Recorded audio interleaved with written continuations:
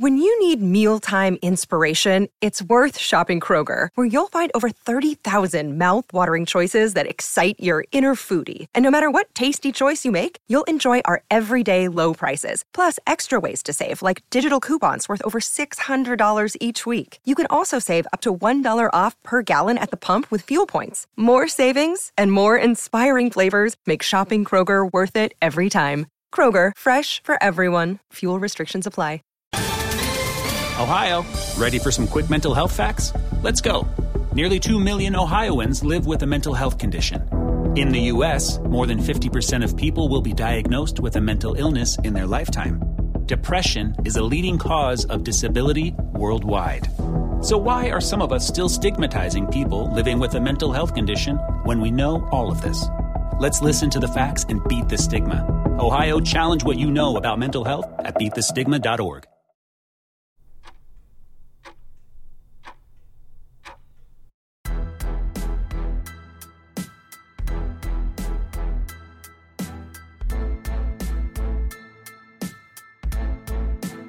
Former Supreme Court Justice Antonin Scalia said, "Devout Christians are destined to be regarded as fools in modern society. We are fools for Christ's sake. We must pray for courage to endure the scorn of the sophisticated world." Boy, I can attest to that. Welcome in. This is Religionless Christianity. I'm your host, Spencer. This is my lovely and sophisticated wife, Nikki. Hi. And we're so thankful you guys are joining us today. And if this is your first time here, don't let the name fool you. We are very religious. Typically, what we try to do is just walk through the news, look at the world around us, and try to figure out how Christians can live a life that's pleasing to God in this secular and religionless world. And that's what we're going to try to do today, looking at some of the news. We got a couple of news stories from the Christian world that we think are pretty important. And then for the Bible topic today, we're going to just discuss some of the points that were brought up when I was on Tom Jump's YouTube channel during the interview there. I should have been on with him. Should have been on, but we're going to just readdress those here. And that's going to be our episode. We'll finish with our sermon recommendation as always. But before we get to all of that, do you have anything you'd like to say? Yeah. Yesterday was our 17-year anniversary. 17 years. Wonderful years. Yep. Yes. Couldn't be happier. Yay. And if you really want to celebrate with us, consider dropping a like, subscribe to the channel, follow. We have some links down in the show notes if you'd like to just, hitch your wagon to us and help support the channel. We would very much appreciate that. As far as prayer requests for me, depending on what time you're watching this, Colorado State may very well be right in the middle of getting throttled in their very first college football game of the season because they're playing my Michigan Wolverines. So pray for the Colorado State football team. And if it doesn't turn out that way, I might be crying in a corner somewhere right now, depending on what time you've watched this. So maybe pray for us too, depending on what the score looks like of that game. Pray for him because I don't care. She doesn't care, but I do. I wish I didn't. I have to care for him. Yes. What's that saying? Us is more important than you or me. Yes. So that's good marriage advice I've always held on to. You just do things with your spouse, support them in things, even if it's not important to you, because it's good for your marriage. That's just right. hold their hand I just hold his hand while he's watching a game. Just support him. No, so yeah, I mean, do things with your spouse, even if you don't like them. I think that's worthwhile. Even if you don't like your spouse? Even if you don't like your spouse, That's what it sounded like. For either way, if you don't like your spouse or the activity, just do it and walk in love. Because we are called to love our spouse, but we're not called to we've said this, I think maybe in our marriage episode. I want to get it out right. You don't have to be in love to get married to a person, but you have to love the person that you've married, if you understand that distinction. And it helps you to love that person if you can just sort of be involved in their life, not gripe and complain, just do the things that make them happy and then find joy in what they find joy in. So like, I like watching football. So Nikki watches football with me. Nikki likes watching football with me because it makes me happy. So I just watch more football. I made him go for a walk with me today. He hated it because the gnats they go after him and he's just swatting his arms the whole time and like fuming. And I'm like, wasn't this romantic? No, we live in Florida. It's 1,000 degrees outside. I'm sweating. No, it was cloudy. It was actually really pleasant. It's never been pleasant here. Anyways, we're happy you guys are here. Just pray for us. It sounds like we need a lot. But we do got a lot to get to, so we're going to try to get to it. So we're not keeping you guys here for too long. But we do want to make sure we get our requisite plugs out of the way here. So, of course, Team Cardinal Contingency Solutions, they're in the show notes. Please go give them a call, especially in light of what we're going to talk about here today in a little diversity, inclusion, and equity. Make sure your messaging is on point when these Antichrist folks come knocking on your door and demanding you answer questions. Make sure you are prepared to answer them appropriately, and Cardinal can get you there. Also, we are very proud members of the Christian podcast community. You know that. Mm-hmm. Our sermon recommendation is coming from the Christian podcast community. So if you have not gone and subscribed to that channel yet, you can find them on all major podcast platforms out there. And the beauty is you just subscribe to the Christian podcast community and you get access to over like 60 Christian podcasts. So it's just kind of a one-stop shop. And you can find we're on there, obviously happy to be there, but a lot of great podcasts as we're going to highlight at the end of the show in our sermon recommendation. So a bunch of good stuff there, a bunch of smart, passionate Christians there. And, I'll say throw up a prayer here. Our dear leader at the Christian podcast community, I'm sure he loves being called that, Andrew Rappaport. He's sort of, he's not really in charge there, but somebody's got to be a figurehead there, and that's who he is at the Christian podcast community. Sounds like he just sort of is recovering from an injury. So keep Andrew in your prayers. Godly man, great resource for all of us podcasters here. And we hope he is doing well, recovering, and getting back to sharing the good news of Jesus Christ. So that is all we got. All right, let's do this appropriately because we have some nightmarish news to get to. Spencer's favorite part. Ooh, all right. Brace yourself. Gird up your loins. Steel your soul as we get ready to take our weekly trek through the valley of the shadow of death. Take a look at the news of the week. I get so worked up wanting to get that out that I almost I know you do. Get to the news, that I almost run right past it. You're like really giddy when it comes to that part. I am, because it's important. Because the news we discuss 90% of the time makes your eyes water and your heart beat fast. And I really want to talk about it because I think it's important. Saying you cry? No, I think one of those gnats gets in my eye. So this first story that we have here, like I said, they're both going to be from the Christian realm today. And you guys may have seen this, but do you want to read that headline, honey?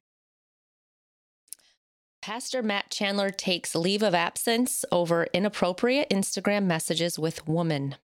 Yep. So that was some pretty big news today. This week, I'm sorry. Do you want to just read the first paragraph there? Matt Chandler, lead pastor of teaching at the Village Church in Flower Mound, Texas, assured his congregation Sunday that he planned on being their lead pastor for the next 20 years, but had accepted a decision by his elder board to immediately take a leave of absence due to his use of inappropriate language in Instagram messages to a woman who is not his wife. Yep. And after reviewing the situation, the Village Church elders concluded that while the inappropriate messages did not rise to the level of disqualification, they, along with Chandler, agreed that his behavior was a sign of unhealth in his life and that the best course of action would be for him to take a leave of absence from teaching and preaching at the village church. Another one?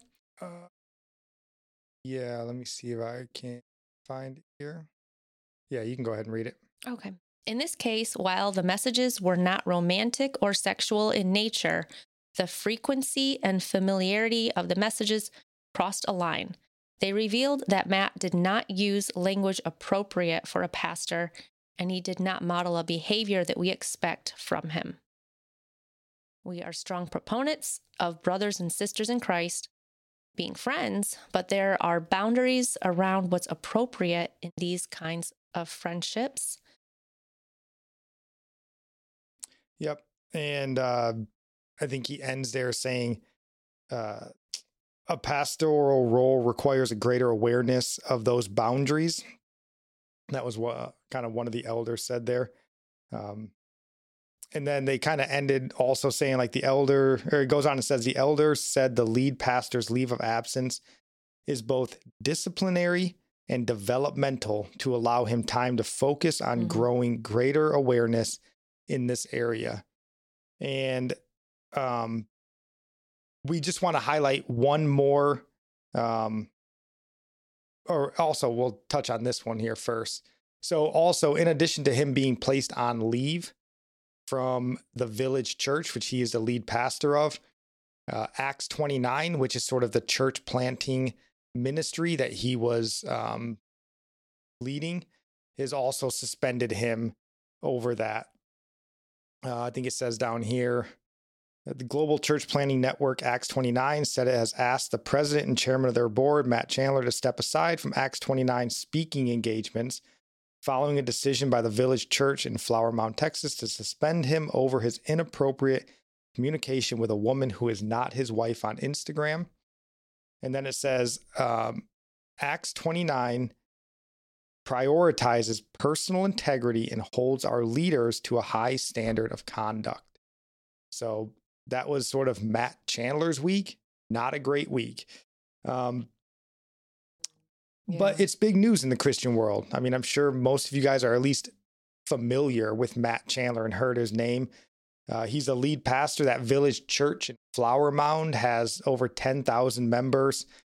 He's written a whole bunch of books. Obviously, he's the lead, chairman of Acts 29, which has planted a bunch of churches.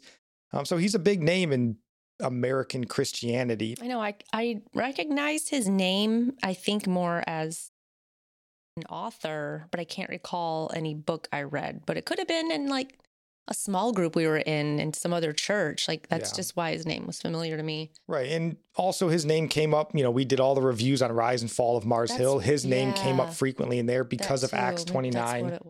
So again, very, influential, if you want to say that word, but very well-known, very prominent Christian pastor in America. Yeah. Spencer's really good at remembering names and where he heard them. I'm not that great at that. Yeah, but if you ask me where it says a verse in the Bible, I'm like, I don't know. Quit it. I remember all the useless stuff. I don't know why. It's just the way I am. But the story that we wanted to attach to this, because I thought it just so greatly summed up at least some of our thoughts, not all of them, but some of our thoughts on this matter.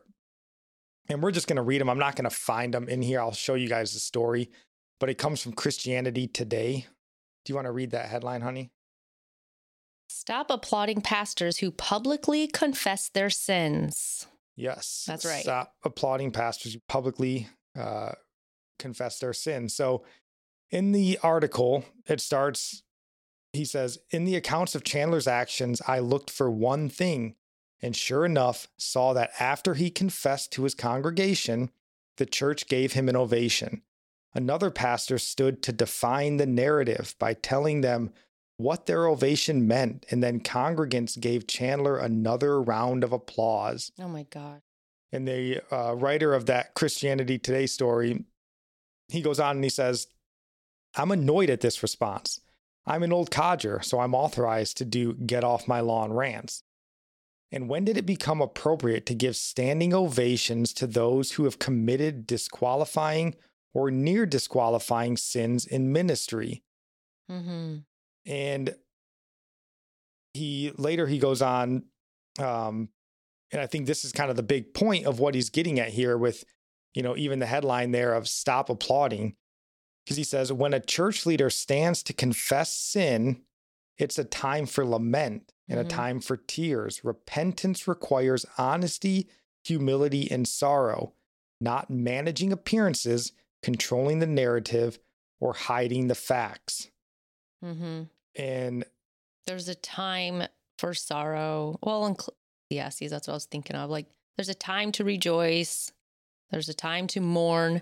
This is a time to mourn. And people need to learn the difference. Like, mourn over your sin, mourn over something sad. This is sad. This isn't a rejoicing, applauding. No. It's not a celebration. No clapping. Do you want to read the next little bit from here?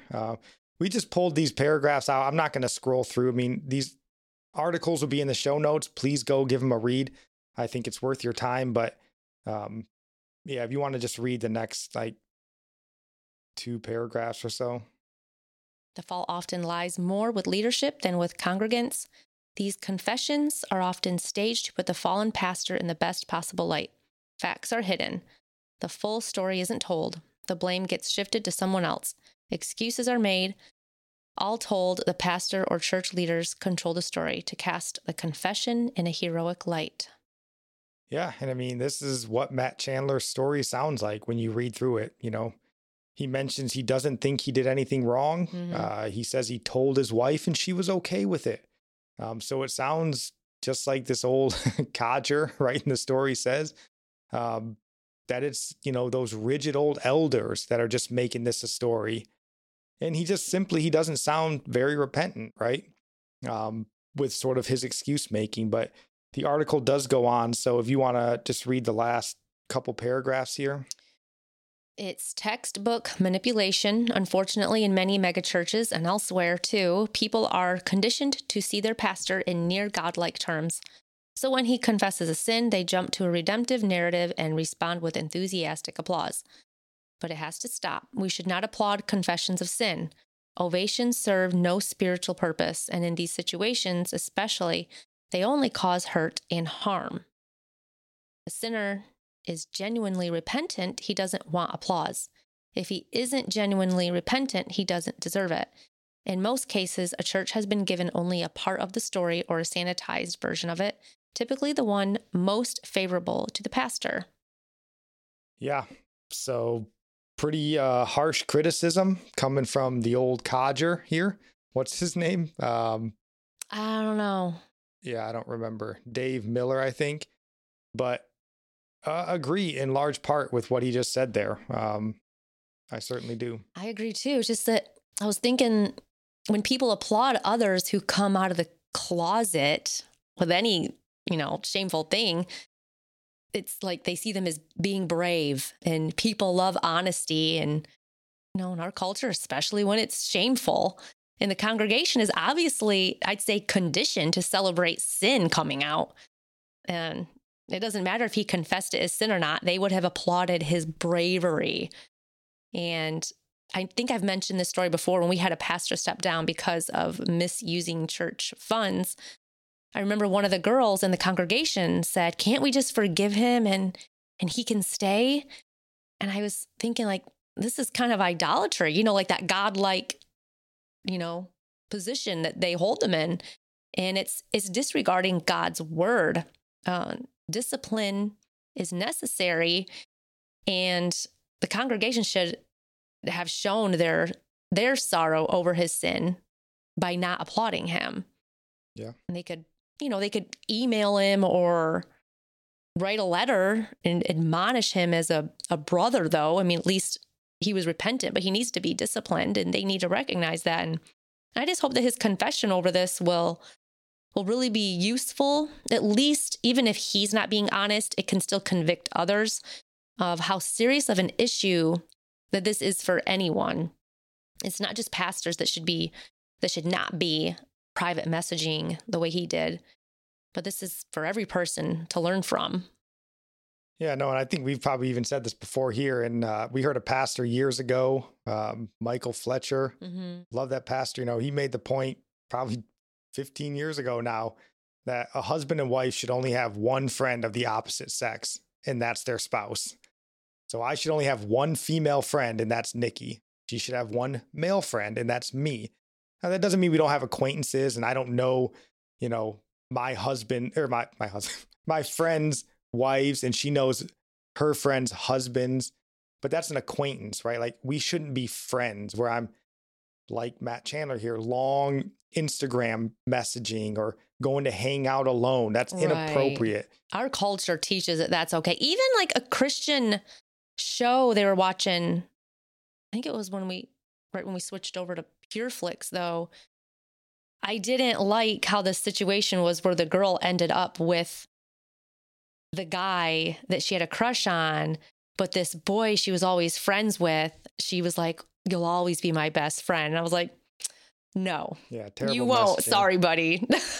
And I think that's important for Christians, and let alone a pastor, right? That takes it to a whole nother level where you've got to be more disciplined. But like you said, I mean, they would absolutely applaud those who share their sin. It's almost like we're desperate to prove that everyone is just as screwed up and sinful as we are. Yeah. And then as soon as they do prove that they're screwed up like us, we just shower them with praise.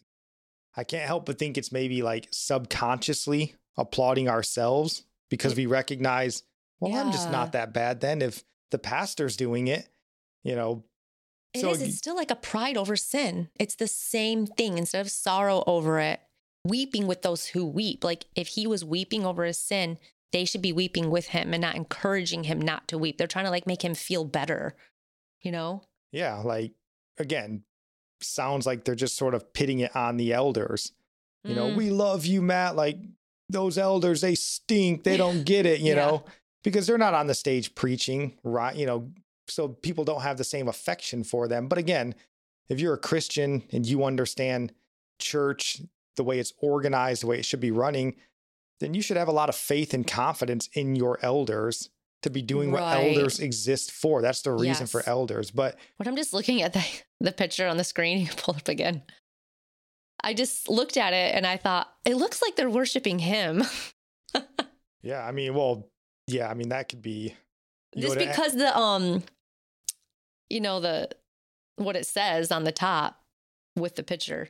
Yeah, and I don't know if that's actually a picture from their church. Yeah, you don't know. But I'm like, that doesn't look good. But no, I mean, I certainly agree with the writer there, Dave Miller, the old codger, on his point. But one other point that I think makes me happy about this Matt Chandler story, and I don't want to say happy because not happy that it happened to Matt Chandler, but I'm happy that church discipline was enacted. Yes. Again, I hope Matt Chandler really finds repentance. I do pray that he comes back stronger in his faith. I pray I ask that you guys would pray for him as well. But I'm happy to see a church hold their pastor to such a high standard. This could have just been swept aside. And it probably maybe even was for a time. Maybe they noticed it and went, man, should we say something? It makes me so upset because clearly inappropriate, but it's pushing that line. Because we know worse was going on in the church we went to, New Mexico, in family. So many people knew about an ongoing affair. So many people knew about it and nobody said anything. It's because they worship him. They idolized him. Right. And then when all the stuff falls apart, right, they can still sort of play the victim. Like we saw this with Ravi Zacharias, right?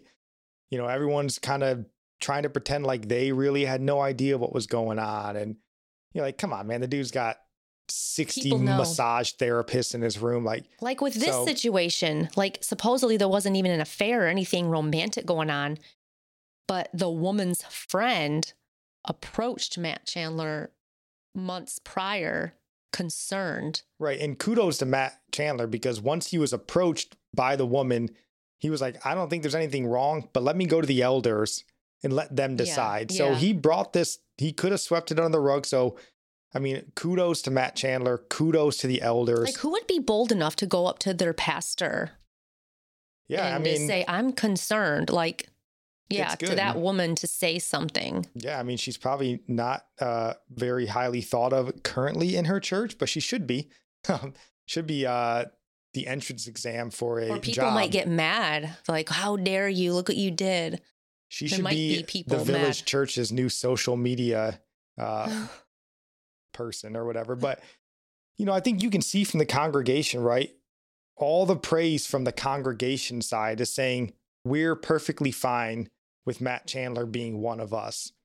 Rather than what I think they should be doing is saying, we need a role model. Like, we need someone who is an imitator of Christ that is leading us in the way we should go. And I think, truth be told, this should be a wake-up call to all of us. But it should be a wake-up call to Matt Chandler as well. Mm-hmm. And I was thinking, because, he comes out and he does this, the church is applauding and crying and probably begging for him to not leave. And we love you. And I thought this might be, just a thought, something. I was like, a church should just stage these events just to see how your congregation reacts. Mm-hmm. Like, just have your pastor walk out and just say they fell into some grievous sin, like adultery, embezzlement. You shouldn't really stage whatever happens to do, and just see how your congregation handles it. And then if they stand up and they applaud you and beg you to come back, you should admonish them and be like, what is wrong with you people? What have I been teaching you? If you want some adulterous embezzler up here teaching you God's word, I have not been teaching you God's word, right? Obviously, you shouldn't have your pastor. And then you might realize, wow, they idolize me. Like, to realize people idolize you. That would just make you want to step down. That should be an eye-opener for Matt Chandler going, why are they okay with me being less than a godly example for, again, not that he's perfect. We know he's a sinner. We know he sins. But like in a situation like this, where the elders who have been put in place to make sure the pastor is watched over, cared for, and they're going, no, this is inappropriate. And you're just like, no, he's my pastor. I just want him. I only want to hear the word of God from him. I don't care what he does. Like they don't care about his soul. Why? Are they even praying for him? So huge thumbs up to whoever the lady was that brought it to his attention. That's kudos true, as well to Matt Chandler. It takes some chutzpah, if you will, to actually turn that into the elders. And then kudos to the elders here for actually enacting church discipline. As we get into this next story here, you may see that might be a dying breed before too long. But do you have any last thoughts here on Matt Chandler, the church, what they did here before we kind of roll into our second news story? Nope. Yeah, I think it's a good story. I hope the outcome is positive for Matt Chandler. Again, I don't know him very much. I don't know his preaching. I don't know his stances biblically. But, he's, again, influential in America. If he was weak before, I hope maybe this bolsters his faith. That's what I would hope for. I will be praying for him. I hope you guys pray for him as well. So the next story here, though, on a church that most certainly did not handle it as well as the Village Church, maybe not unsurprisingly. Yeah. But this one comes from down under. Australian brothers. I don't know if that was an Australian accent, British, they all mixed together. So do you want to read that headline? Hillsong Church purges global board to make room for diversity. Include at least 40% women. Oh, yeah. Nothing says successful church growth like gutting your board to make room for diversity. So do you want to just read these first two paragraphs, honey? So we're going to kind of just go through these paragraphs and just say what we have to say as we kind of go through this story, because there's a lot that we wanted to touch on here. It says, Stephen Crouch, the accountant who replaced Brian Houston as chairman of Hillsong Church in 2021, announced a raft of changes Tuesday meant to improve leadership in the denomination, including a purge of several directors from the church's global board to create a more diverse body that will be at least 40% women. Well, why not 50? They should be offended. Oh, it will be. It will be soon. It says the purge has left only 5 members standing on the global board, which church leaders plan to make a 10-member body after the update. I don't know how to say that name. Tolu Batters, maybe? Batters, Hillsong NYC's chief operating officer and executive pastor, is the lone woman among the five. Yep. So already off to a good start with the executive pastor of Hillsong NYC being the woman. But, we read this and was like, boy, did this come in a hurry. We just talked about diversity, inclusion, and equity coming for your churches. If you remember back, I'll try to find it and link it in the show notes, but that YouTube video where they were talking about how we've got to get diversity into the seminaries. We talked about them racializing your churches. And here it is. And it's starting with the disgraced Hillsong Church. Well, that one girl, what was her name? I think she was like the Cuban girl in that. Kat Aramis. She was saying, I know that she's of this mindset because she was pretty much saying like, you can't understand the Bible or God without hearing from like every ethnic group. She's like, because nonsense. This is your point of view and this is your culture's interpretation, that kind of stuff. Yeah. Like, which is complete that's the nonsense. Worst I'd ever heard was from her, but they're getting into that here at Hillsong. And I think the unrighteousness in this church specifically, but in the church broadly, I think is what's going to give the godless, diversity, inclusion, and equity crowd a foothold. Because Hillsong, as we've talked about previously, and I'm sure you guys have read and know about, they've been rampant in unrighteousness and unholy dealings, from the top down. We've seen all, Carl Lentz, even Brian Houston, right, resigning in disgrace in a sense. But that sort of spiritual weakness has allowed the evil one to sort of get its clutches in, right? Because once the church starts unraveling, right, they're almost willing to cling to anything to hold on to what they got. Because Hillsong is massive. It's a global church, 150,000 attendees per week. So this isn't even the slippery slope, right? Like they've slipped on the slope and they're just tobogganing down it right now. So the article goes on in here. It says, he highlighted 5 recommendations that came out of the board review process. The completion of a clear transition of global senior pastor to provide needed clarity for the church.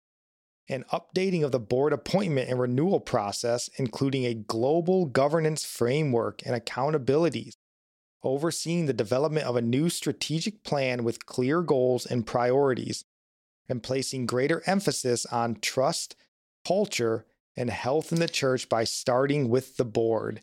Wait. I want to know, what are their clear goals and priorities? Well, like making sure 40% women on the board seems like a clear goal. Well, what's the clear goal for the board? Like, well, I don't know. They don't really dive into what the board is going to be doing, but me and Nikki were having this discussion about why do they have a board? What is this board's job? And, because really they're a global business, right? Hillsong is a business. It's a $100 million business. So boards, they govern the practice. They make sure essentially that the business is profitable. That's what their goal is. Now, I don't know what that means in a biblical sense, unless they're trying to claim that there's somehow elders that are whatever. I don't know. But when I read that statement there, what it sounded like to me, it sounded like the Southern Baptist Convention after their sexual immorality scandal. Because we talked then about how if you had the opportunity, if you were able to stand on your own 2 feet, get away from the Southern Baptist Convention. And obviously, I think now would be a good time with Hillsong. If for whatever reason you're sitting in a Hillsong church, and now is a good time to make for the exit. Although the right time to leave Hillsong would have probably been years ago. But like the SBC here, we're seeing this. Your tithe dollars and your church support now, instead of going to fund missions around the world, spread the gospel around the world, it'll be paying for this global governance, this framework, and all this diversity, inclusion, and equity That's what your tithe dollars are going into now, not reaching lost souls for Christ. It's to ensure this governance board, because they're not going to be working for free. Not at $100 million corporation. Yeah, it said they're going to have no term limits. They're going to have term limits. They're establishing these board of governors, making sure, because I would imagine you're going to have some level of diversity, inclusion, and equity office to ensure that you're adhering to diversity, inclusion, and equity, right?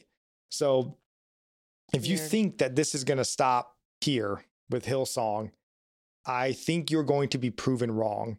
Well, it's got to start with them, and everybody, all other churches are going to follow suit. They're like, Hillsong's doing, we better get on board. That's how it's going to happen. Well, right. I mean, certainly once one of the world leaders in, churches, whatever they want to call it. If you want to up your numbers, you got to do what the other mega churches are doing. Yeah, I think that's going to happen. From them. But I think a lot of that's going to happen too, depending on how you are as a church. Because I think, once you get into, well, we'll touch on that here in a minute. God just allows the wide road to get wider. Like, you have to strive all the more, because it's a very deceiving road. It's wide, but very deceptive. And what they think is good is really not good. And that's why I think it's so important. Obviously Hillsong is not necessarily the SBC. They're different things. But like, once you see these cracks coming, rather than trying to stay around and be like, well, we're going to fix it and we're going to get involved and we're going to get the board of governor and we're going to get it back on the right track. Once you see Satan getting his hooks into something, I'm not saying you just bail right away, but man, the writing is on the wall, especially once the pastors and the leaders of this organization are signing off on it. This is the death spiral. Like, Hillsong is massive. It's going to take a long time for them to be bled out. But I think you can start, like, right now, this is going to be sort of that start of them being bled to death, I would think. And then I just wanted to highlight this picture on here because I put this on Facebook and did get some pushback on it.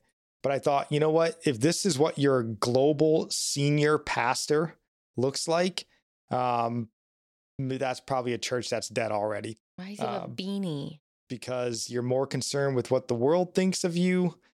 And, this was the argument I got in on Facebook and stuff, was like, well, if you're focused on what he's wearing, then you're not focused on the word. And what that highlights to me is you're a guy who doesn't take what you're doing serious. He looks like he's trying to look cool to the younger crowd. 100% like he's a distraction. Cool. Like, people know how they're dressing, that it is people are more like picking apart what you're wearing than listening to what you're saying, because it is odd.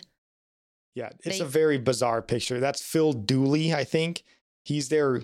And again, look, if you're like, well, my youth pastor wears a beanie, and I'd have issues, but that's a youth pastor. But again, this is the global senior pastor for a $100 million, 30 campus global church.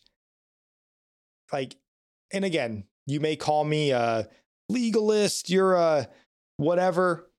That to me is a guy who doesn't take his position as a man of God, a shepherd leading God's flock, very serious.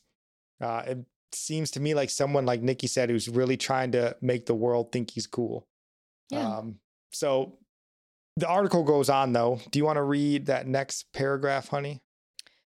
Murray Baird, the former assistant commissioner of the Australian Charities and Not-for-Profits Commission, which began investigating the church in March to verify if it is compliant with Australian regulations governing the operation of charities, was a part of the Hillsong Church governance review process. Crouch said the selection of the new board members will now involve more people who will seek out candidates with desirable attributes, skills, including business people experienced in governance, as well as pastors experienced in the inner workings of global organizations like our church. He noted, however, that the number of pastors and church executives on the board would be kept to a maximum of 30% to ensure conflicts of interest are managed well.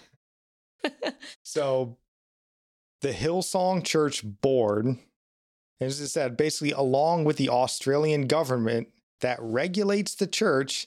Doesn't that sound wonderful, America? They say that only 30% of the members of the church governance can be pastors. That's all that's allowed. Up to. That's a maximum. That's a maximum. That's so it'll just the probably max. be 10%. Right? That's 'Cause, horrible. again, because what they're saying is, you're a corporation, right? So we need some business-minded folks in here. We gotta be so diverse. Yeah, we can't even get have some members. business-minded women in here to tell us how to run a church. Because who knows how to run a church better than people that aren't pastors? So Wow. that's pretty damaging. But again, this is what Hillsong is signing off on. Yeah. So they're partnering with the Australian government. Again, because of their shortcomings, because of their moral failings as a church and their leadership, this is what you see happen. I'm just going to basically bend over backwards to appease the man so that we can keep our doors open. Yeah. Again, to a lesser point, we saw this even in our country, right, with COVID. We'll bend over backwards so that the government doesn't look at us too hard. And it's shameful. So he goes on in here and he says, along with targets for greater gender diversity. So this is what they're looking for. Along with targets for greater gender diversity, Crouch said the church would also seek to become more diverse in age, geography, and racial background to create a board that is more reflective of our church community. Board members will also be subject to term limits. So again, Hillsong Church, along with the Australian government, which is super socialist, their COVID mandates and lockdowns were outlandish, but they're deciding really to comply with diversity, inclusion, and equity. And again, because they're so compromised, because of their own sin and their own shortcomings, they're just going to have to bend over backwards, right? That's what they're saying. And you'll be lucky, like Nikki was saying, if there's even 30% pastors on this board. I think you'll be lucky if there's a man left on this board when it's all said and done. And I would be stunned if by the next year or two, maybe the next term limit, there wasn't some LGBTQ people. Well, if they make up the church community, then they have to have them on there because it has to reflect the church community. If they're inclusive, and to say, they can come and, they're saved, although they still identify and are proud of it. Yeah, they're gonna. Yeah, because Definitely. Again, Satan has his hooks and you think he's just going to go, well, you got that one Beth Moore on the board. She's pretty solid, but no, man, he's going to come and he's going to drain every ounce of Christianity, godlessness, or godliness that's in that place. So I would be stunned if you don't see some, LGBTQ diversity coming Hillsong's way before it is, too and long. You know it. It's already. They're going to have their LGBTQ They're using outreach all the director. Right words here. It's terrible. Do you want to read that next paragraph here?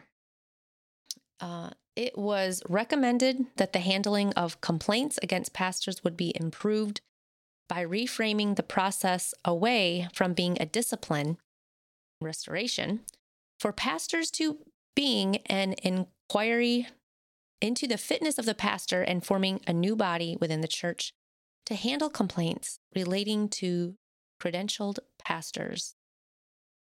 Yeah, that's crazy. At least when I read it, that's crazy. I think that's essentially the Australian government recommending that Hillsong stop using Matthew 18.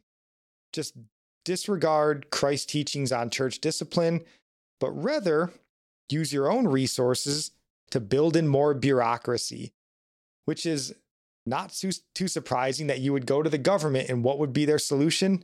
Bureaucracy.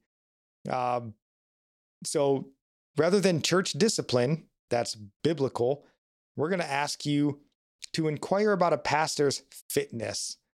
Okay, what do they mean? Plain fitness? Which I don't even, because you would have inquired and you would have determined their fitness to be a pastor before they became a pastor, right? Fit or unfit, yeah. You would have held them up again, but if you're going to dismiss Matthew 18, then you're probably going to dismiss Timothy and Titus with your pastoral qualifications. So maybe you have no idea who's being your pastor and you're like, oh man, that dude that we just hired as pastor has no idea what he's doing. Why would you want to be going to a church? You don't know. They're not held to a higher standard. Like, that's so dangerous. But again, if you already have, women leading the New York Hillsong campus, you probably have already dismissed but any pastor that's okay. biblical standard for pastor anyways. So right. But knowing that your pastor is okay with not being held accountable to God's word, why would you trust him at all? Why would you still go there if you know this is... sound like a good idea to you? I mean, again, Australia's a socialist place, so they love themselves some government. But when has government bureaucracy ever really been what solved an issue? You know what we really need here? Another, government agency to really look into something. That's not, the church discipline is God-given for handling a church. But what's crazy is the government is really going to drive the nail into killing Hillsong, but Hillsong's letting themselves be killed. They're signing off on this with the government. Again, because of their own recklessness, because of their own sinful behaviors, they've let this in. It's shameful. It's crazy, but this is what happens, I think, when you allow sin to enter in. You don't really have that truth to stand on anymore. You've made yourself susceptible. It goes on in here. It says,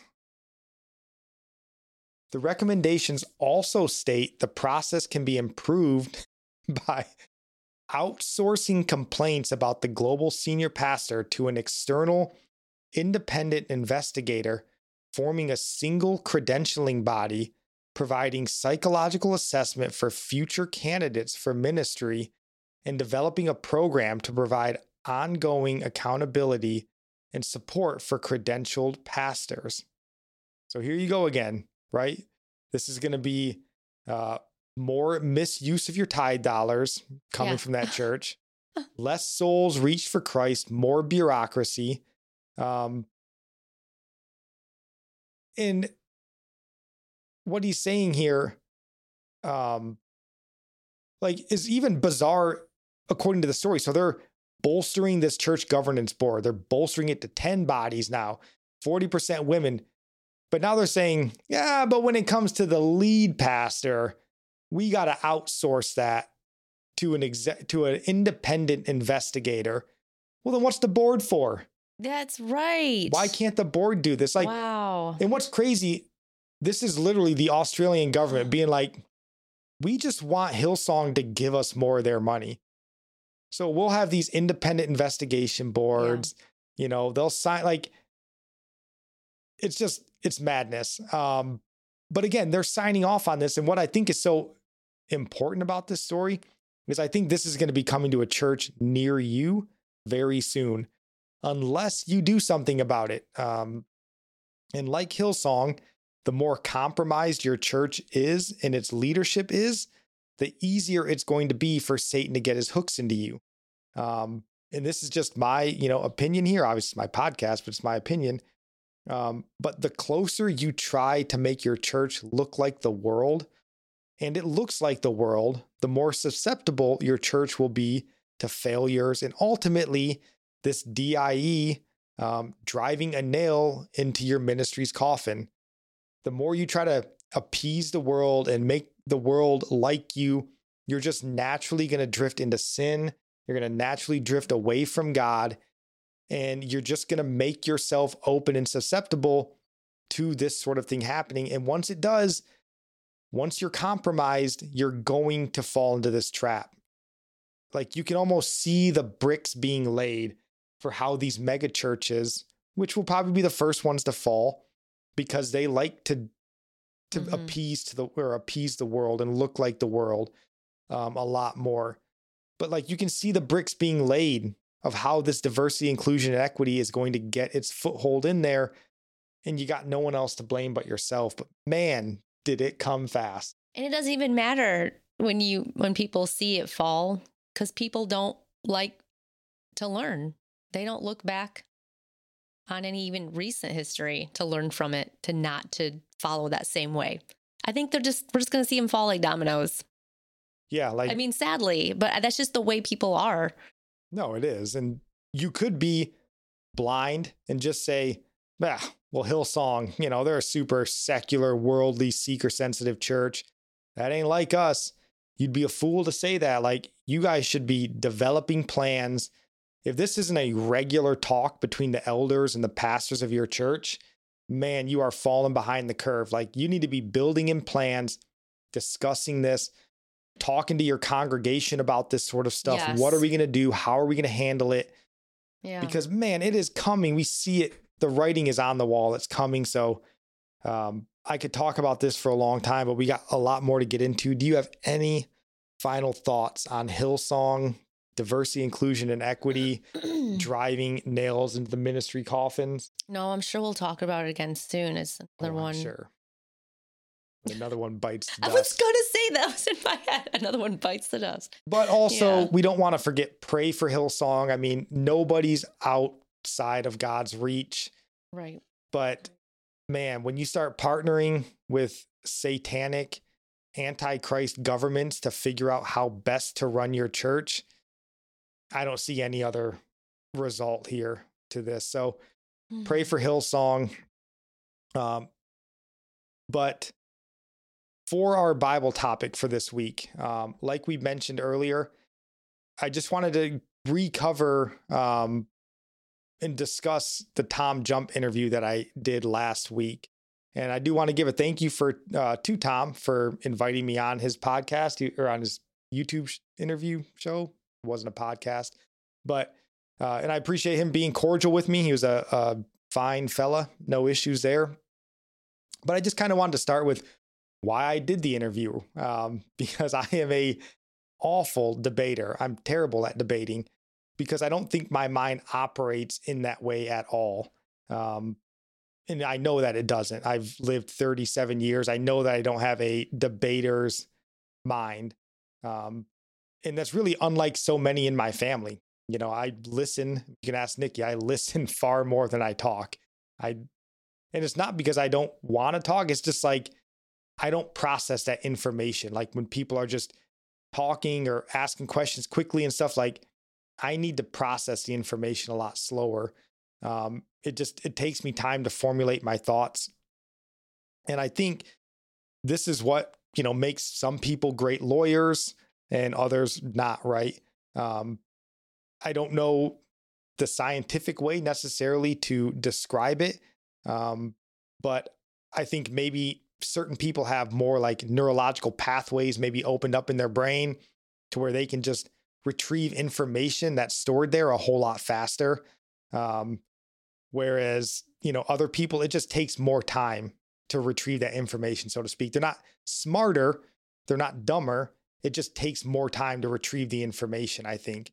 It made me think of NFL quarterbacks, or really NFL quarterbacks, and how, anybody that makes it to the NFL is super gifted physically, especially at the quarterback position.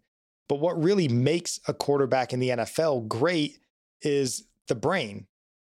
How quickly can you process information? Can you see what the defense is doing, understand how they're moving, where they're moving in a split second? Like, why is Tom Brady better than Lamar Jackson? Well, it has nothing to do with physical gifts. Lamar Jackson's a physical freak. But Tom Brady, I think he just has that brain where he can make these snap decisions, kind of like a lawyer. And I think that's what you would need if you're going to be a debater, that sort of where someone can say something and you're able to retrieve information really quickly. I don't have that. I am much more of a... I think a lot of people don't have that. So many No. people are like, oh, I should have said that when they brought that up. And I think it is really common. And the people who are like that, Yeah. I don't know, they can tend to look down on those who don't have an answer right away, but... Right. And it does certainly make you look, less intelligent in the moment, right? And I knew that was I was going into when I went on the show. He's got hundreds of videos. This is what he does. He debates people on the topics of religion. I don't do that. I've Was never it really done like that. it wasn't really like a debate. It wasn't a debate. It was a question answer sort of a Yeah. thing. But you know what I mean? Like I ask a question, but then I'm going to rebut what you say. But he didn't kind of a tell you thing. ahead of time what he was going to ask. They were just things that popped Yeah, into his just head. More, Yeah. you know, yeah. But either way, I mean, whatever. He could have told me what he wanted. And in the moment, again, it just takes me more time to formulate. So I knew that going in. I knew it wasn't going to be great because I just don't think that well. But I went on first because I was invited. You know, I don't know how he found me. I don't know why he invited me on, but they sent me an email asking if I would come on. So I said, sure. You know, if you're asking me to come on, I have no reason to say no, other than I'm not good at it, but that shouldn't stop you from trying things, right? So I just went on. And then the second reason, I went sort of specifically to hear things that I don't normally hear, see things, hear things that I don't normally hear and see. Because like most of us, you know, I live in my little bubble and it's a religious bubble and I'm aware of that.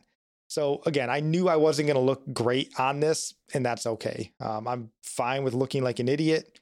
Again, Tom does this, you know, almost, I think 3-4 times a week. It seems like he has videos that come out. And then again, he speaks very heavily, like most atheists do, in the scientific realm. And I am not very smart in science, especially in biology, physics, those sorts of things. I can't speak very intelligently there. So I knew it was going to be sort of a bad situation for me, but those are the reasons why I went. So yeah, I don't know. Nikki was like, maybe you shouldn't go. Like, let's make sure he's not just trying to like ambush you or something, which again, I watched one or two videos polite. and he was polite. I don't think all the comments are very polite from all his followers, which he knows that everybody, like he knows the kind of comments, the things people are going to say. Right, I mean, it's an atheistic show. I only looked so at the like people the that first watch it 3 are gonna be comments, but atheistic, and I was most like, atheists don't have much kind words to say when about people believers. start like have like comments that they're just immature and they're just like attacking and mocking, that shows, you know, their maturity level. It's like, Yeah, but that's also social media, right? Like, so you take that with a grain of salt. Tom himself was very nice and pleasant. So whatever the people that watch it, you know, makes no difference. That's just comments in the comment section. But right. You can't help who's Tom following. himself was a nice fella. So I just wanted to go through sort of the questions. You know, he asked a lot of stuff and I don't remember it all, but just the stuff that stood out to me that I wanted to highlight that, again, I'm not smart enough in the moment to really ponder on for very long. So we just thought we would kind of cover those here a little bit. And again, there's still not things that I have great answers for in every respect, but just what I thought about it, giving more time to think on it. So the first question that he asked really, which, you know, made sense was, why am I a Christian? Right? That was the first question. And the only point that I really got to mention, you know, I just kind of said, hey, well, one of the main reasons I'm a Christian, right, is we're sitting here. We're here talking. And the fact that we're here talking leads me to believe that we were created. We didn't just end up here, you know, from nothing, right? And I made a mention of a John Locke quote, which I like. He says, we are thinking and reasoning beings, and therefore a thinking and reasoning being had to have created us, which I like that quote. It makes sense to me. And then that really, once, you know, I made that point, that's really where the first 15 to 20 minutes of the interview kind of went, I think, kind of straight into that science realm. So was he asking created, then who's the creator? Well, there's a bunch of people that say they're the creator. Right, All right, 'cause well, now let's narrow that down. Yeah, because if he just asked, why do you believe in God, then that answer you gave fits. But if you say, why am I a Christian? Then you can say, because God opened my eyes. Like you put it, it's in God's hands. Right. And I said that later, and we'll touch on that a little bit later. Because I did make that point a little bit later on. But I think this was just more kind of like, why are you a Christian? Why do you believe in a God kind of a thing? Okay. But we kind of delved into that science realm from there, more into, you know, creation, more of the evolution realm type stuff, right, that you're going to talk about. And the point that stands out to me in that first 15 to 20 minutes, really. He made mention that like what makes our intelligence different from a tornado or a crystal forming, I think was kind of what he said. And I'm very loosely paraphrasing here. So, don't think this was Tom Jump's. That's a very weird question. But then he also indicated that, our brains are like computers, which you hear that very often. And I just don't think that's true. I think computers are like our brain, right? They're modeled after our brains, but our brains are not like computers, I don't think. Because a computer is essentially an input-output device. Right. What you put in is what you get out, right? And you tell it, based on what I put in, I tell you what I want you to put out. That's kind of the way a computer works. And I don't think that's the way our brain works. At least it would seem to me. I think our brains are able to create worlds out of words, right? Like we're able to bring things into existence that never existed before. We're able to ponder and create that in our mind. Our brains are able to like create connections with other people and other things. It's really weird that you have to explain that to someone like these days, that we're not like a computer. Well, and it makes sense, right? In some aspect where you're like, your brains are like a computer, right? Like just, chemicals come together and it makes a process. And, in a computer, you electricity into a transistor and it makes a process. But I don't think what our brains create is the same thing. No. And again, not super smart to dive into the neuroscience of it all. And I do get his point, that our brains are made of the same things, right?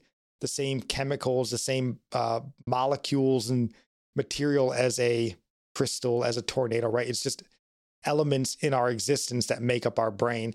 But I think what it produces is something different and something of a higher order. That's really as deep as I can delve into it. Our minds were created with like a creator, right? And we've been given those minds that can ponder the higher things. And, I think consciousness is something that's different than conscious. I really think it sounds silly to be comparing your mind to a tornado or a crystal. I really don't understand why that's something anyone would have a question about. Well, but then it does maybe sound silly. But again, when you're talking about a debate stage, it's who can make the argument more cohesively, which is, again, why I'm not good at it. First off, I don't understand science to that level. And then even in that moment, I can't really, even here, right? I can't explain to you much deeper than why I believe our brains operate at a higher, different level. But a tornado is a simple thing. We know how tornadoes are made. Right. But I think the point with that is a tornado, it comes together from forces, from elements in nature, that come together to produce a tornado, which would be the same thing in his mind, producing our brain. It's elements and chemicals coming together. It's wind, current, pressure. That's not in our brain. So I don't see the connection. Sure. It's a natural process, I think, in a sense, that makes both to him. Again, I'm speaking for him and I shouldn't be, but that is what I'm understanding him to say, right? So that was kind of the first point there. And again, I can't speak the science lingo. So that was really as best I could do. And I still can't speak the science lingo. But next point that he brought up, he asked basically why science and the sciences seem to be so heavily one-sided with atheistic-minded folks. And listen, I'm not sure that that's even true. It certainly seems that way. But again, I haven't seen numbers. I don't work in the science field, so I'll take his word for it. But then again, just because science seems so heavily slanted in one direction doesn't in fact mean that it's more one-sided with atheistic people. Even if the evidence, looks like it might be, and it makes me think of like the COVID pandemic, right? over the last 2 years, or even the climate change narrative over the last 50 years, that,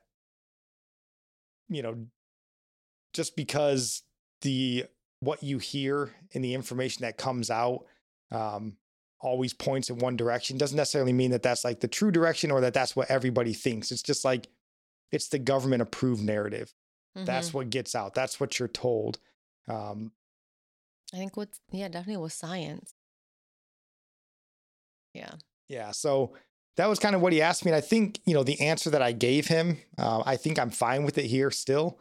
Although I didn't make this mention of this quote, but there's a great quote by C.S. Lewis. And he says, "The notion that everyone would like to accept or would like Christianity to be true, and therefore all atheists are brave men who have accepted the defeat of all their deepest desires, is simply impudent nonsense." So basically saying like, don't believe the idea that like, well, because a lot of atheists will say this, right? Like, well, I've read the Bible and I used to be, and I just came to realize through reason, whatever happens to be, and now I'm an atheist. And C.S. Lewis is going, don't believe that. They've all searched the ends of the earth and this is what they've come up with. So I think what I told him was that I think people naturally go where their biases take them.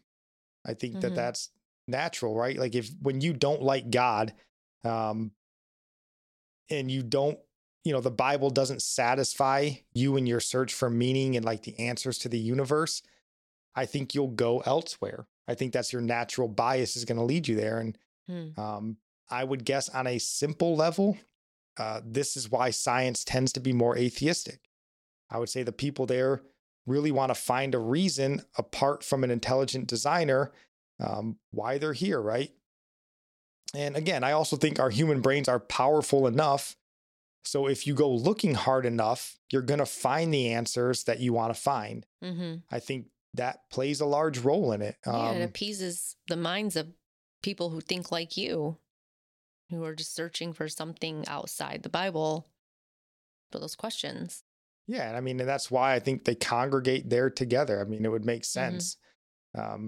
And plus, you go where you're comfortable, right? So you're not going to, most people aren't going to take jobs and careers in the lion's den. Some do, but I think your natural biases lead you into these certain fields. So again, that makes sense to me. I think that's how I kind of answered him there, even though it might not have been as well laid out, I guess, if it was even well laid out here. But I think another important point to this, I also think, that a lot of what we're told in regards to, or told about science, really in a lot of areas of our life, is things that we could only be told today, if this makes any sense. So kind of touching back to computers again, like so much of what we've come to know in science, and I'll touch back on the medical science again, COVID, what that taught us. So much of it's based on computer models and equations. And I think this is, definitely true when you start talking about geology and physics, where you can't actually test the things that you're testing because they don't exist anymore, mm-hmm. right? It's stuff that used to exist. It's no longer here per se. So you can't test it. So it's computer models, it's equations that's coming up with a lot of this information that we read. And there's this great quote from Nikola Tesla. And again, makes sense to me when I look at this. And he says, today's scientists have substituted mathematics for experiments, and they wander off through equation after equation and eventually build a structure which has no relation to reality. And again, that to me is evolutionary biology. And I think really the advent and sort of the explosion of computers has only exacerbated this issue. Because you can run equations to no end with any amount of information and any amount of equation to come up with the outcome, that you're looking mm-hmm. for.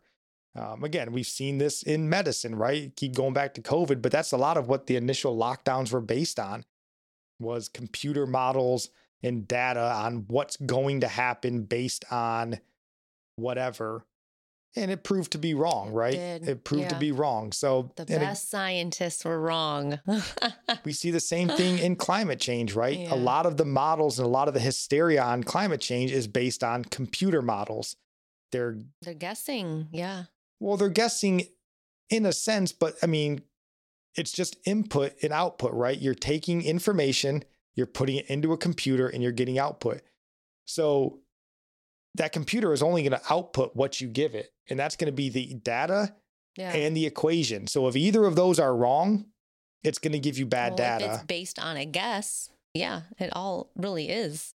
So again, if you could say, well, medicine got it wrong, climate change gets it wrong, it's not unlikely that evolutionary biology gets it wrong from time to time as well.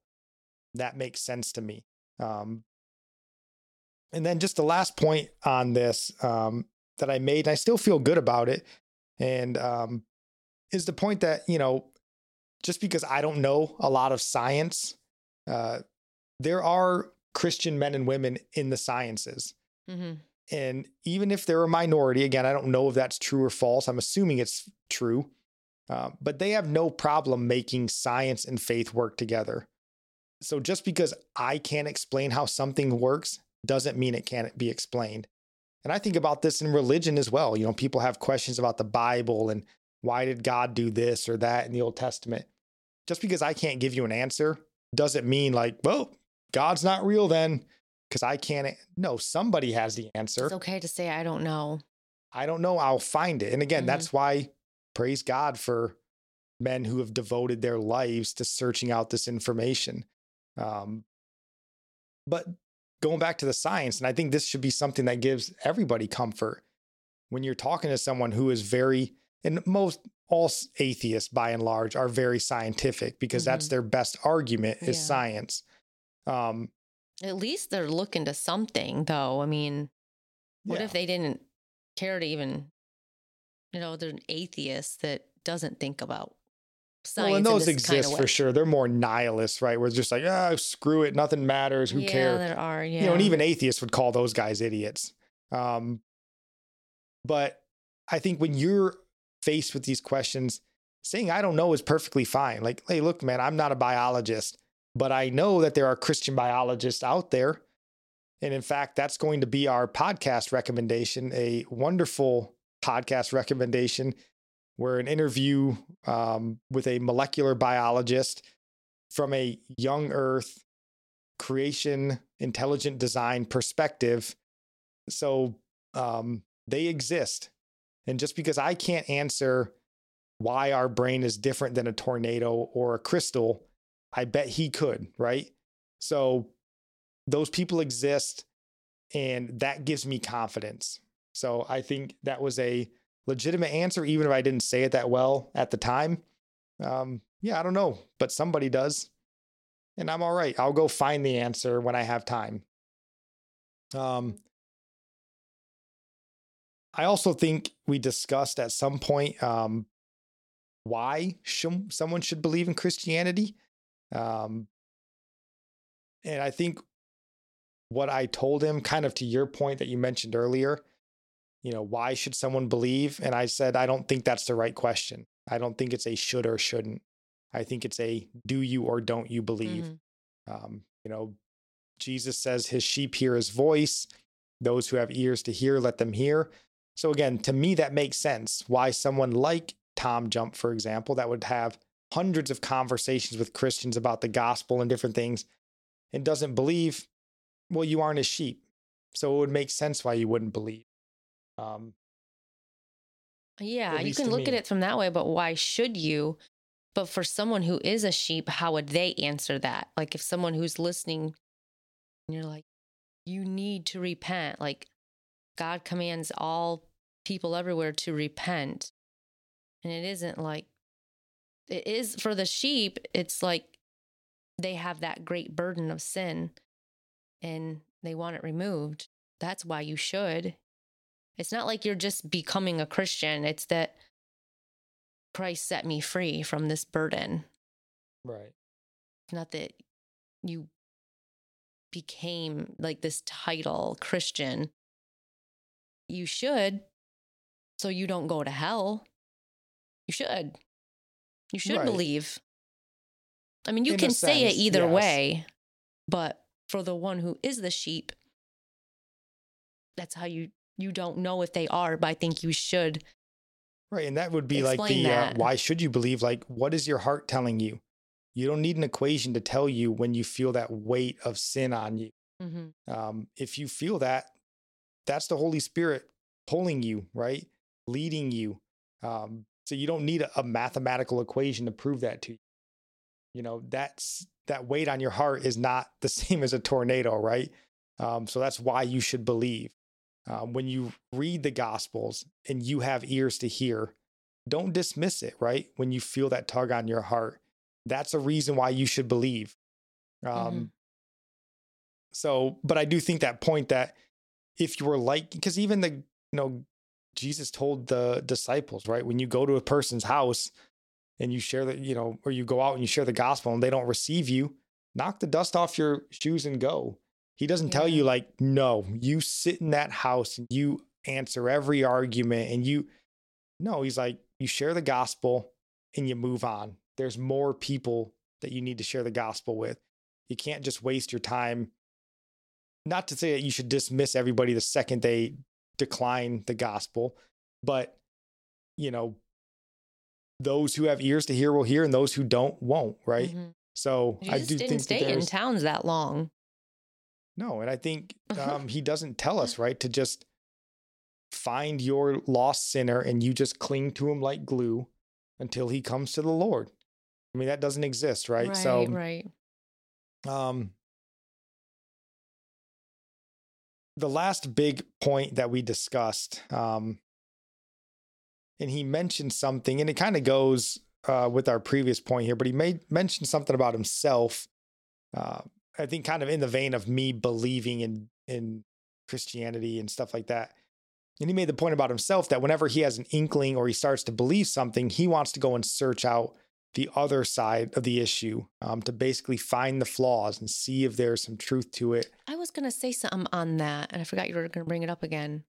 Yeah, well, if you have a point, please jump in. Yeah, like anybody who, I was thinking, why would you do that? Are you afraid to believe in case there's something wrong that someone can point out that you were wrong? Are you just afraid of being found out wrong? Are you afraid of looking foolish? Like, it's okay to believe something and then go back and say, I made a mistake. I was wrong. Like, do you know what I mean? Like, is it a fear of failure? Is it a fear? It's kind of like a perfectionist, but like a fear you're afraid of looking like a fool. Like,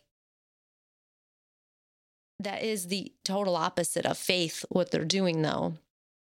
It is. Well, and that's kind of the irony of science, I suppose, because whatever you believe in today is going to be different later. Yeah, you right? could Because check all the facts. science is always going to be changing. You could be right today, and then tomorrow you could be totally wrong because... And I made mention of that to him about a book that I read years ago called Measuring Eternity. And it wasn't religious or secular. It was just kind of looking at all different understandings of how old the universe was, is what they were looking at.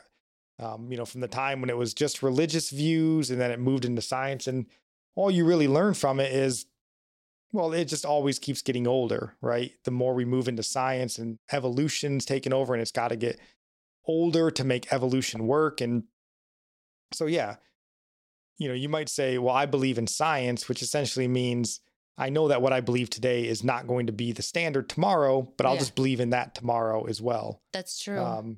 So it's a weird issue, but I don't think that point is. I don't think it's uncommon for people to say. I think people do say that a lot. That I like, even in politics, they're like, oh, I like to read both sides to make sure. And you're like, no, you don't. Everybody has their political biases. What it comes down to is they have a faith in something that is changing. We have a faith in something that is not changing. Our faith is always the same.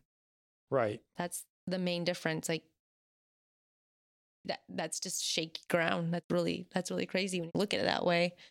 Right. And I think I kind of made that point to him in a sense, because there's faith on both ends. But his faith is in something that has been proven not to be true over and over again, back and forth. And knowing that, why would you still put your faith in it? Right. Well, he would say, well, you're putting your faith in something that we've proven is untrue in the Bible. So I think both of us would be making that claim here. But I think the idea, because I had 2 points on this, and I think we live in a time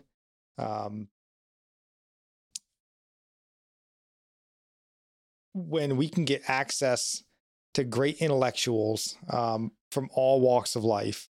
And, we can get experts from a myriad of fields. And, thanks to the internet, we can just sort of peruse their work at our leisure. And I think this gives us a false sense of knowledge, and I did make this point to him, and I still feel good about it, because I think it takes decades to become an expert in something. Decades. Whatever the field of study is, right? Whether that's science, whether that's religion. If you want to talk about sports, it takes decades to become what an expert is. It takes study, it takes experience, all those sorts of things to become an expert. So just by reading a study that a brilliant neurologist does, he puts out, that does not in fact mean that you know what the neurologist means or what the neurologist knows. You know what he tells you, but you don't know all the background information, all the knowledge that went in to performing whatever this study was that brought him to this conclusion. So like you said, in essence, so many folks in our society, they're literally living by faith, whatever the expert is telling them. So they might claim we're foolish because we're just putting our faith in this Bible, but they're quite literally doing the same thing with these other experts. Because while there is neurologists out there who may understand it, 99% of the world isn't a neurologist. So when they read a study that a neurologist expert from Stanford or Yale puts out, they don't know what the neurologist knows. They're just taking his word for it, right? Mm-hmm. So I think that's the first point. And I think that's valid because I think our access to information can trick us into having more faith or a stronger belief in something than we really ought to have.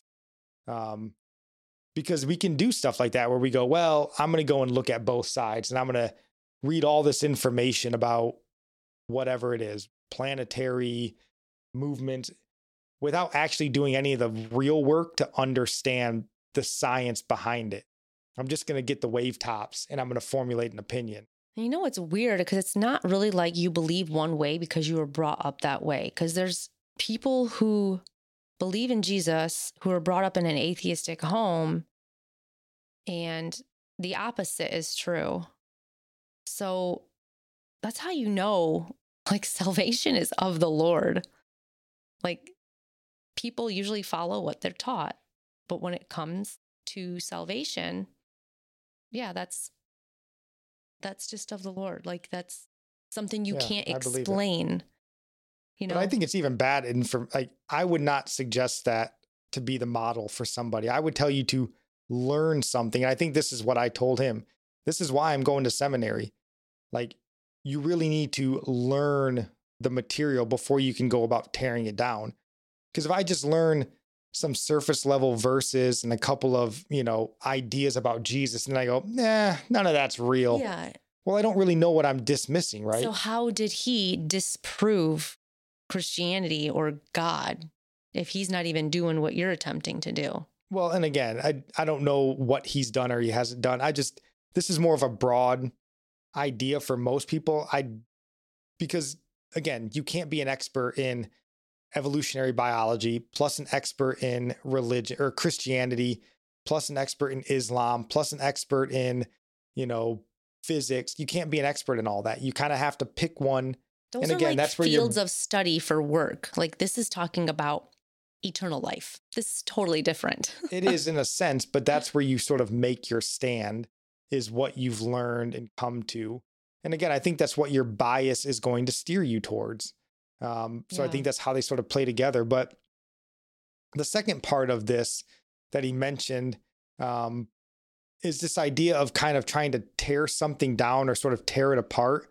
I don't think it is really true for very many people. They may say it, but I don't believe it to be accurate for very many people. Again, because we have our biases, I think the odds are that you won't wholeheartedly sort of go into the contrary information to sort of tear down what your biases naturally lead you to. Some people will, but I think more common is if you have a bias towards something, whether that be religion or even if it's a certain religion. If I'm biased towards Christianity, the odds that I'm going to really dive 100% into Islam with the same fervor and is just unlikely, right? So I may go and research it, but it's more going to be researched to validate my points. I think that's human nature. And I don't think an atheist is any different. They're not smarter and at a higher plane than everybody else. You know, I made the point, I think, when I was talking to him about being married to Nikki. You know, I tried to make the point like, hey, I love Nikki. I know that I love Nikki. But I'm pretty certain that if you just told me for the next 2 weeks, I want you to go sit in that room with a dark pen and in the dark with a pen and a paper and just write down all the reasons why she drives you nuts, why she makes you mad, what she's done to disappoint you or hurt you in the past. We've been together for 17 years. We could probably each write a long list, right? And I could maybe even bring myself to the point of like, maybe I don't love Nikki anymore, right? But the thing is like, it's not that I love her. It's also that I want to love her. So I'm not going to let myself go down that road of pity party and what she did wrong. Instead, I'm going to focus on all the things I like about her, right?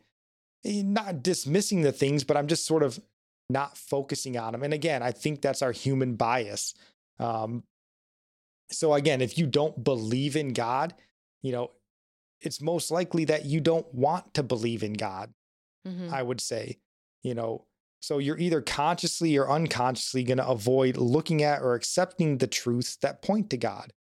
And I think, again, this is why they're so heavily focused on science, because science proves the natural.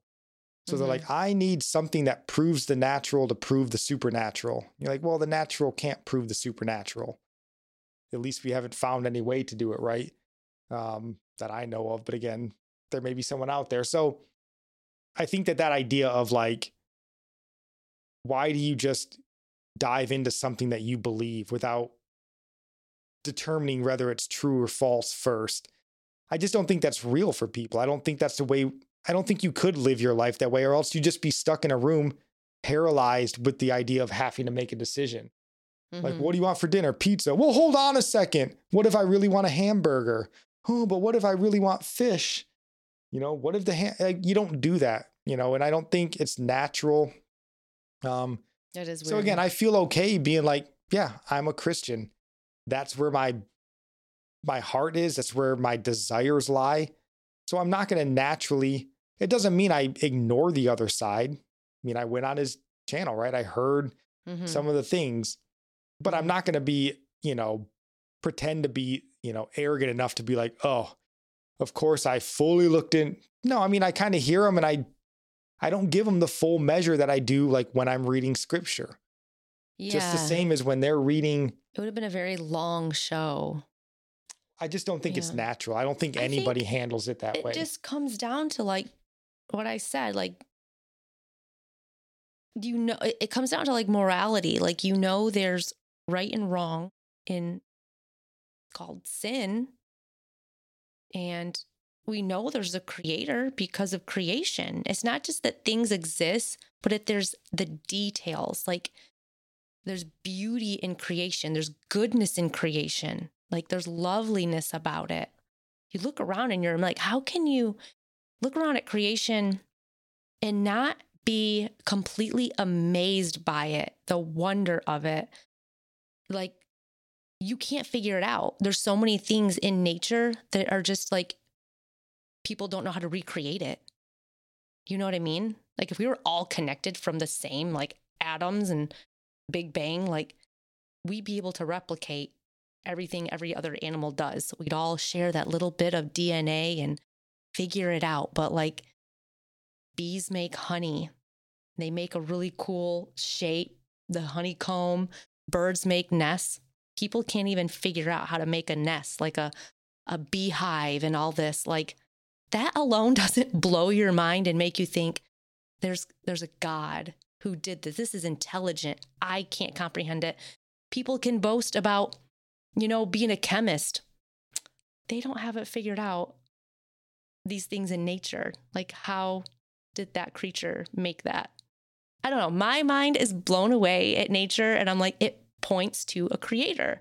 It's too wonderful. And it's sad to think that the atheist isn't wowed by creation in that way and just doesn't give it, like, they don't appreciate it. And who does the credit go to? It goes to what? Not God for them.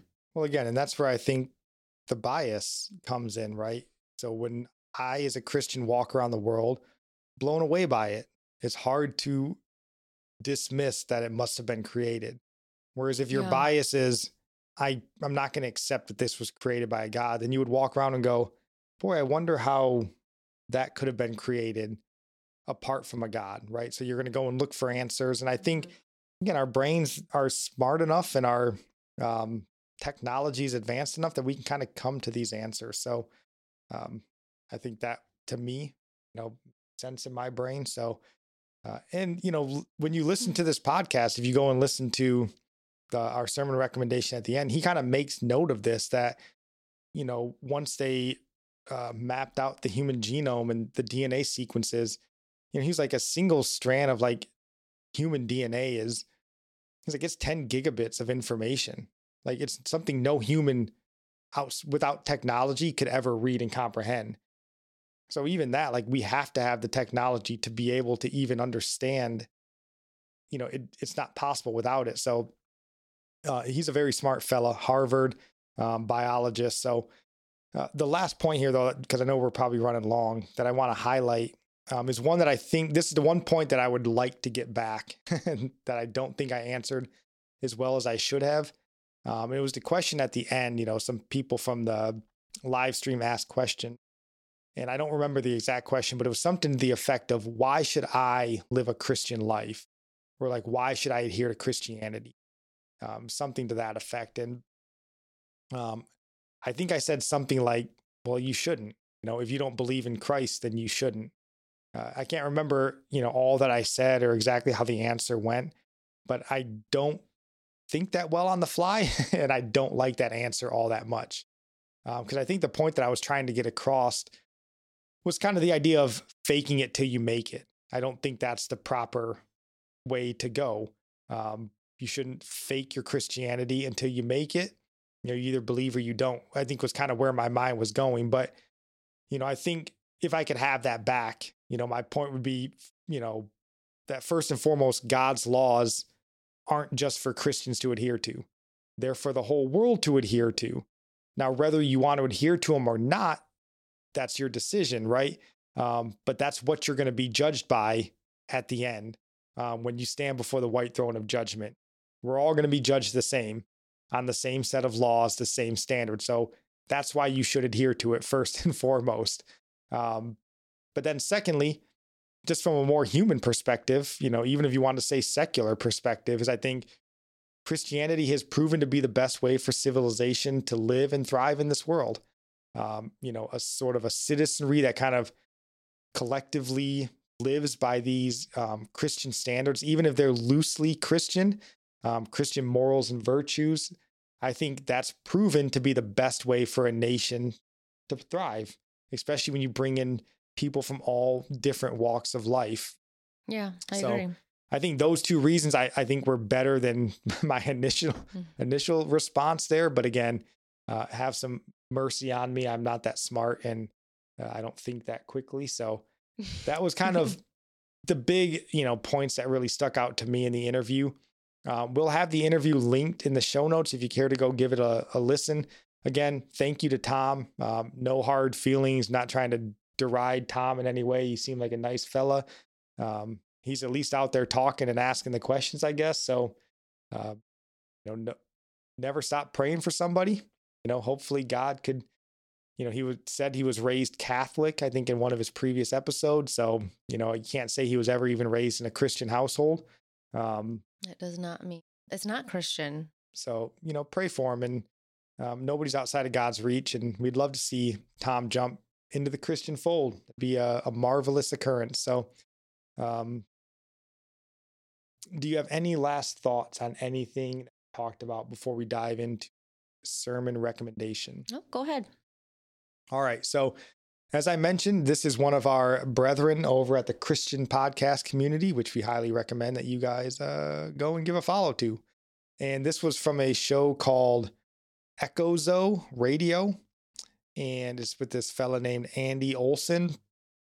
But the specific episode is this right here. Dr. Nathaniel Jeanson is what he said, Jeanson. And it's in response to a book that he wrote called Traced. So this Nathaniel Jeanson, he works at Answers in Genesis. Before that, I believe he worked at the a different place that did sort of creation research, Institute for Creation Research, I believe. Harvard biologist, I believe, and he wrote this book called Traced. And I don't want to sully his hard work by giving you a terrible description of the book, but he explains it in the podcast. And again, he's just, making the argument really, and he makes it better than I ever could, right? That evolution doesn't actually answer the questions that evolution says it does. And he makes the point in there that evolutionary biology sort of, they changed the science to fit their narrative.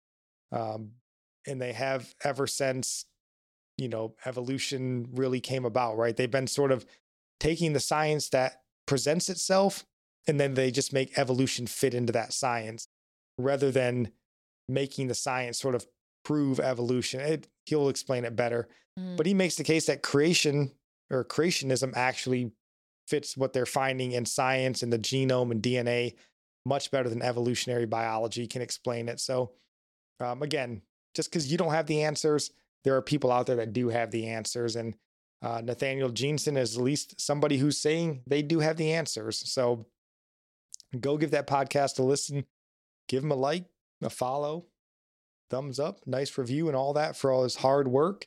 And go buy that book. We'll have links in the show notes. Those are affiliate links to christianbooks.com, not that antichrist warehouse known as Amazon. So, but that is all we got for today. Do you have any last thoughts, honey? No, I do want to get the book though. Yeah. Anyways, we will be back on Monday with daily devotionals and back next. I think we're going to kind of kick off maybe going into like 15 episodes talking about sort of salvation, kind of our plan for the next, what is that, almost 4 months. We'll see how that holds up. Anywho, I'll talk to you guys later. God bless.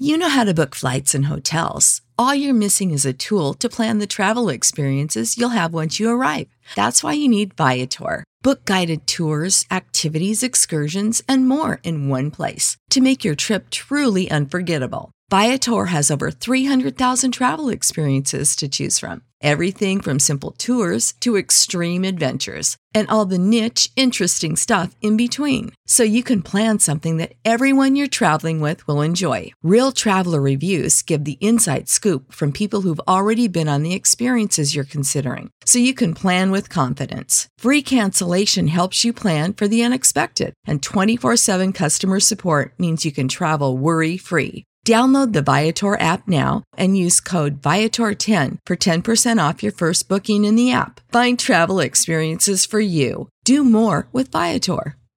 Prescription products require completion of an online medication consultation with an independent healthcare provider through the LifeMD platform and are only available if prescribed. Subscription required. Individual results may vary. Additional restrictions apply at lifemd.com. Read all warnings before using GLP-1s. Side effects may include a risk of thyroid C-cell tumors. Do not use GLP-1s if you or your family have a history of thyroid cancer. If you've struggled for years to lose weight and have given up hope, did you know you can now access GLP-1 prescription medications through LifeMD? LifeMD is now offering eligible patients online access to GLP-1s, the breakthrough prescription medication that can help you lose body fat and weight. Listen to what people are saying. You just take your shot. It doesn't feel like you're on a diet. What I wasn't expecting it to do was to shut off the food noise. This was life-altering, and if I can do it, I feel like anybody can do it. And here's the best part. Your insurance may cover 100% of the cost of your medication. So go to TryLifeMD.com to have your eligibility checked right now. Get started today at TryLifeMD.com. That's TryLifeMD.com.